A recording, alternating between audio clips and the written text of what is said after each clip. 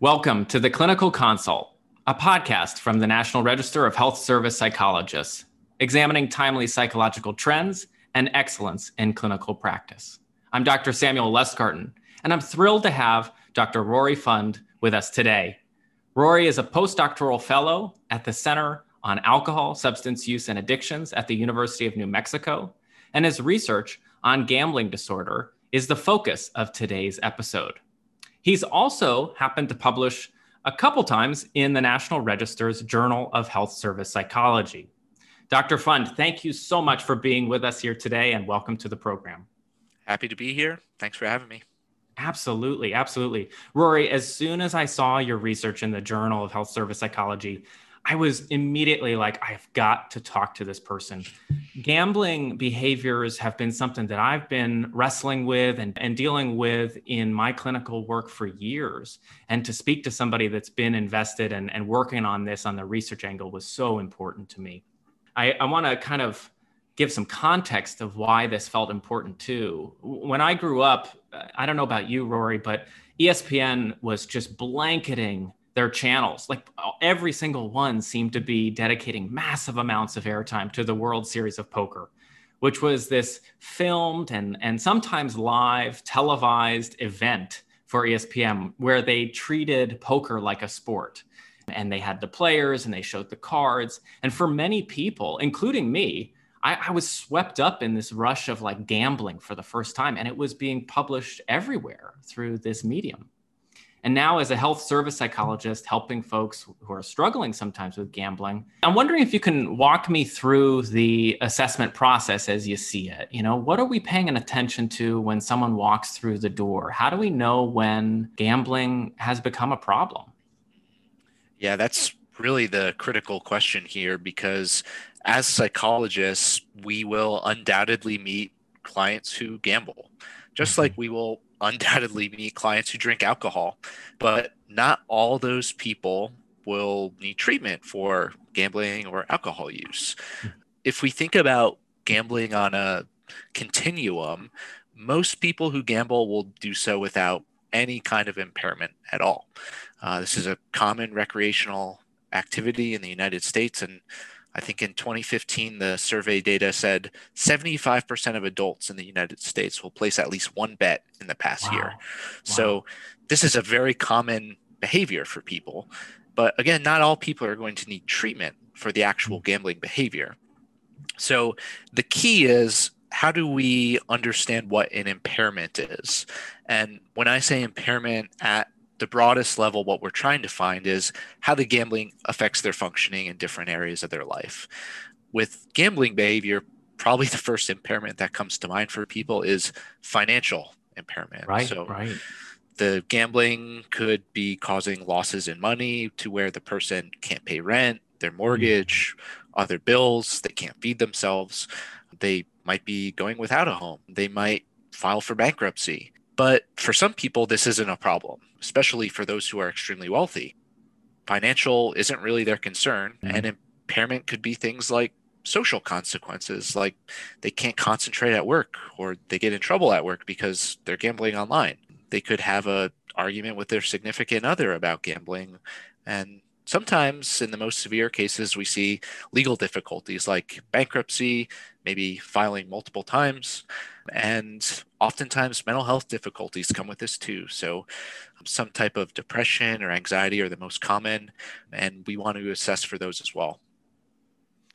You know, as you're talking through this, I can't help but think, you know, even before our interview started, we were talking a little bit about inside a casino or outside of a casino, how that might change the behavior and some of the feelings and even our ability to diagnose this or figure out that there is problematic behavior here.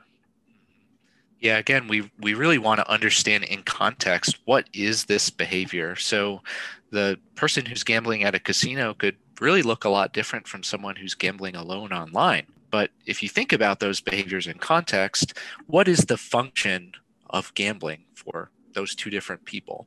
Someone who's gambling at home online might be doing it to escape other kinds of problems, things that really aren't going so well in their lives that they really wish could be improved.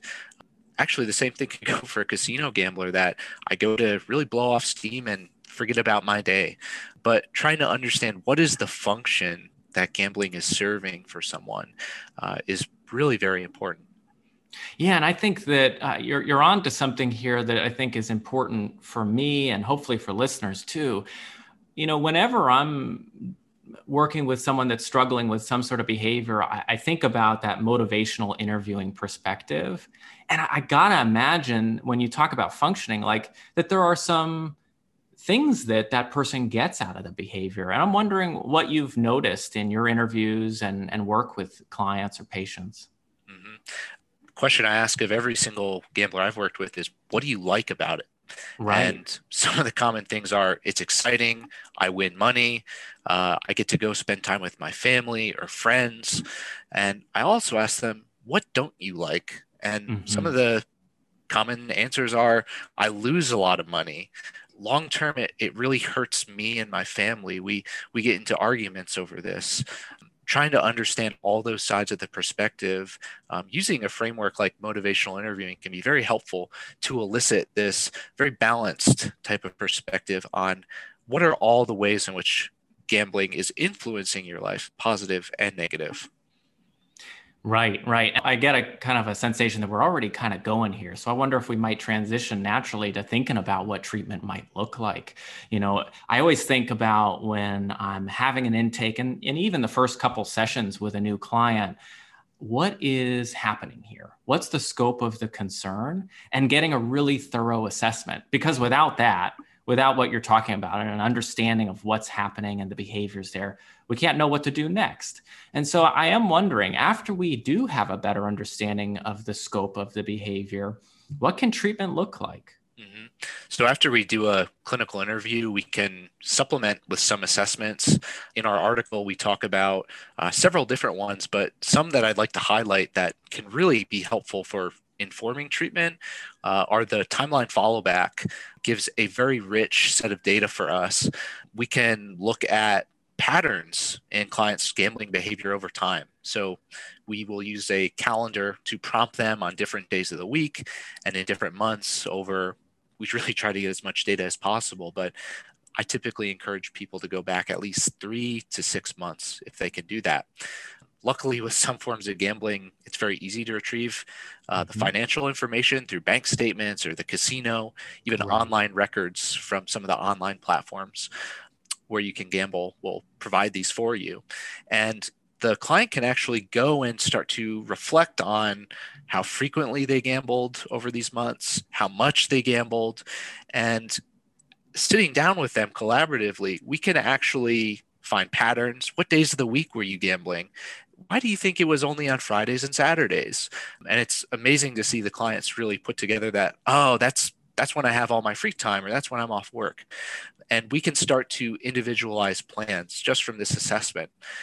But all that aside, looking at really the best available research, it's really right now sitting with cognitive behavioral therapy that's oftentimes informed with some motivational interviewing style. So a lot of what is done is basically trying to target thoughts and behaviors that maintain gambling behavior. Right, right. That makes a lot of sense. Now, I'm thinking too, with any sort of problematic behavior, it can be difficult to stop. And that's simplistically put. I'm kind of wondering what barriers might get in the way of people being able to reduce their use or cease their use. Yeah, you're exactly right. It's very difficult to change. And one of the first things I like to do in treatment is asking the client, what's your goal? What are you hoping to do? Right, right. And typically people come between one of two things. One is to stop altogether, and the other is to moderate or cut back in some way. So they might try to do things like cut back how often they go, how much they spend on gambling, and really giving the client the power to decide this and navigate and create their own treatment is one way to get your foot in the door to start to chip away. After that, there are some other challenges like thoughts about luck and what gambling is. with a lot of these folks, what we see in their research is that many of them have beliefs about luck that really aren't in reality. So believing that you have some special ability or power to change the odds of the game, or a special way that you gamble that can increase the odds of winning. Of course, we don't know this to be true, but we want to get the client to articulate these things so that we can walk through it together and start to chip away at these thoughts that are really maintaining the behavior over time. Right. Oh gosh, you got me curious though, Rory. How do you challenge a belief like that or a thought like that in regards to luck with games of chance? And my gosh, I'm also thinking, wouldn't it even be harder still with games like poker, where there is some level of like stats and skill mixed in with chance? Like, how do we do the challenging in regards to this? There's many ways to do it, and just like you said, it's kind of difficult because there's actually this split between games of chance and games of skill. Hmm. And there's a few games of skill that people will say, well, this is a game of skill. It's not up to chance.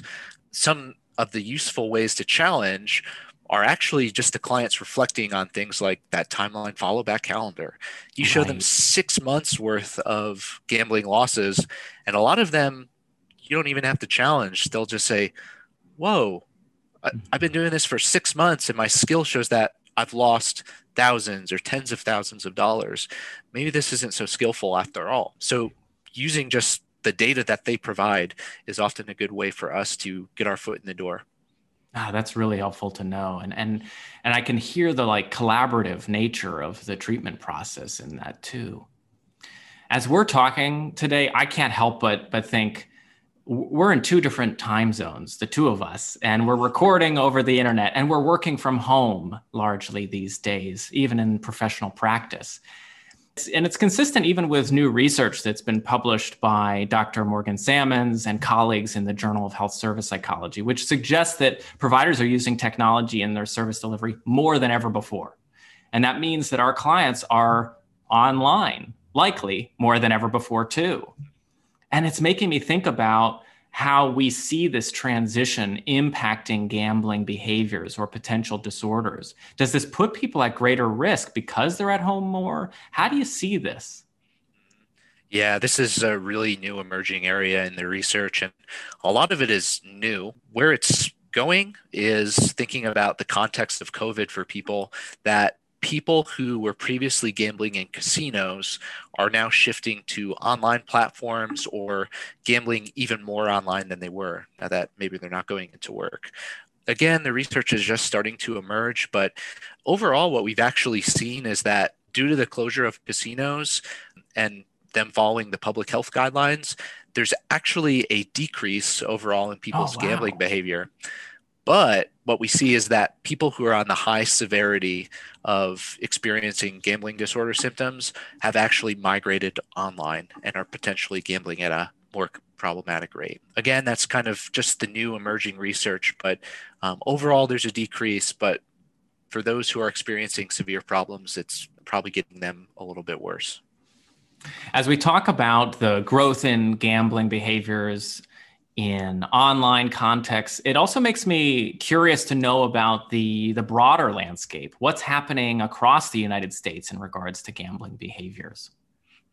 So gambling is actually increasing in terms of the number of opportunities that are available for people to gamble legally.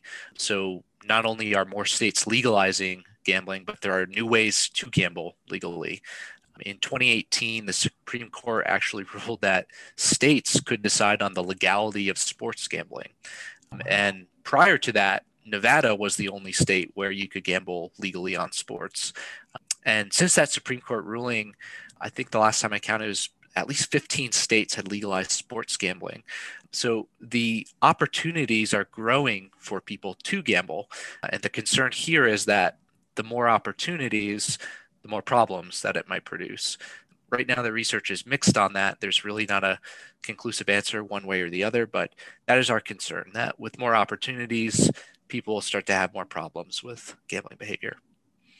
Right. And as that expansion occurs across the states, Are you noticing changes in how governments are treating gambling behaviors or offering treatment? It's actually a big problem right now. And one of the really troubling findings from the research is that few people are seeking gambling treatment.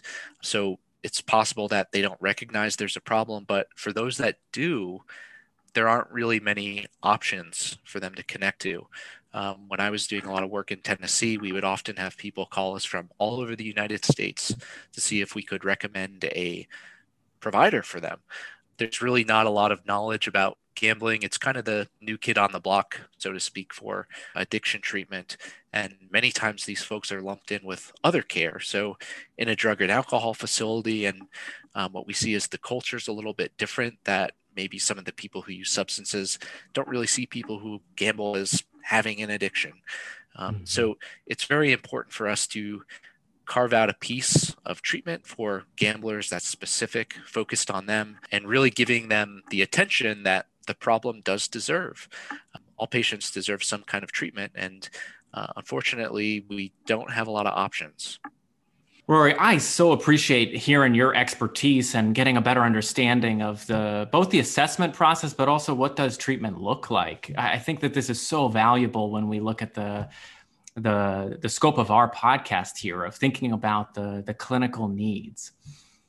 In the last few moments of our podcast, I want to transition to talking to your experience being an early career psychologist and how you got connected with the National Register.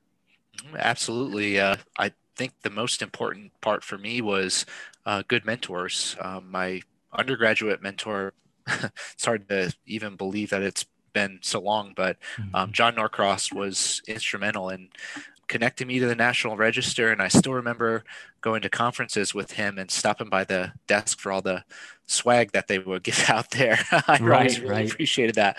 So having a good mentor and just being shown along the way of what really good clinical practice is like, and it's helped connect me to the National Register. Wonderful. Wonderful. Well, we're glad to have you and glad to have you on this program. I am so thankful for your time today, your expertise, and being able to learn, like I said, about this field of assessment, the treatment, but also this evolution of care as things move online. And we are at a distance, at least these days. So thank you so much for joining us. Thank you. It was my pleasure. Absolutely. And listeners, thank you for tuning in. I'm Dr. Samuel Lustgarten, and this has been The Clinical Consult, a podcast from the National Register of Health Service Psychologists. As a reminder, all episodes provide general information for discussion purposes only and don't serve as formal clinical advice or continuing education. If you're interested in hearing more about problematic internet gaming behaviors, be sure to check out a previous episode with Dr. Anthony Bean as well.